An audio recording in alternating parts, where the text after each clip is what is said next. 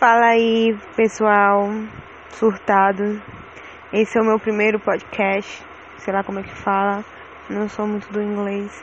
E eu decidi fazer isso porque eu já cansei das pessoas não me ouvirem, já cansei de tentar me desabafar com pessoas que falam desabafa e no final eu acabo ouvindo mais do que falando.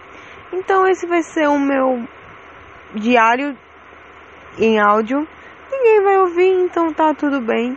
E eu vim falar sobre o meu dia, que foi uma grande merda. Eu simplesmente acordei cedo. Eu simplesmente estava cansada. Eu estou com um sono que eu não entendo. Eu não paro de querer só dormir e só chorar. Eu não sei se eu tô com depressão, eu não sei se é só tristeza. E eu não quero ir no psicólogo, porque eu não sinto que eu tenho esse direito de atrapalhar ou incomodar as outras pessoas.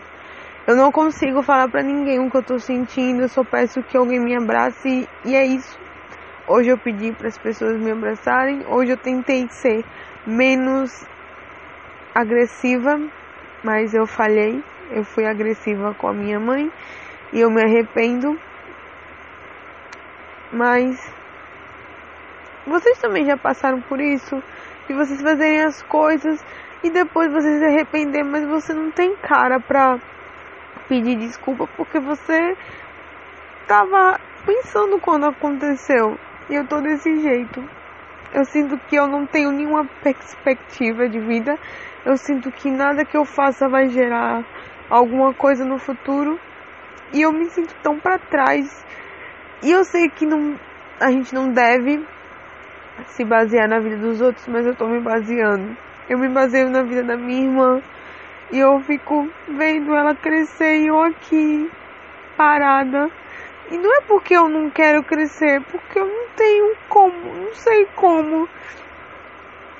Eu me sinto inútil pra tudo, pro mundo. E mesmo ouvindo pessoas falarem coisas pra me fazer bem, eu não fico, porque elas não estão vivendo o que eu estou vivendo, então elas estão baseando os comentários dela na vida delas. E elas devem ser muito mais fortes do que eu para seguir em frente.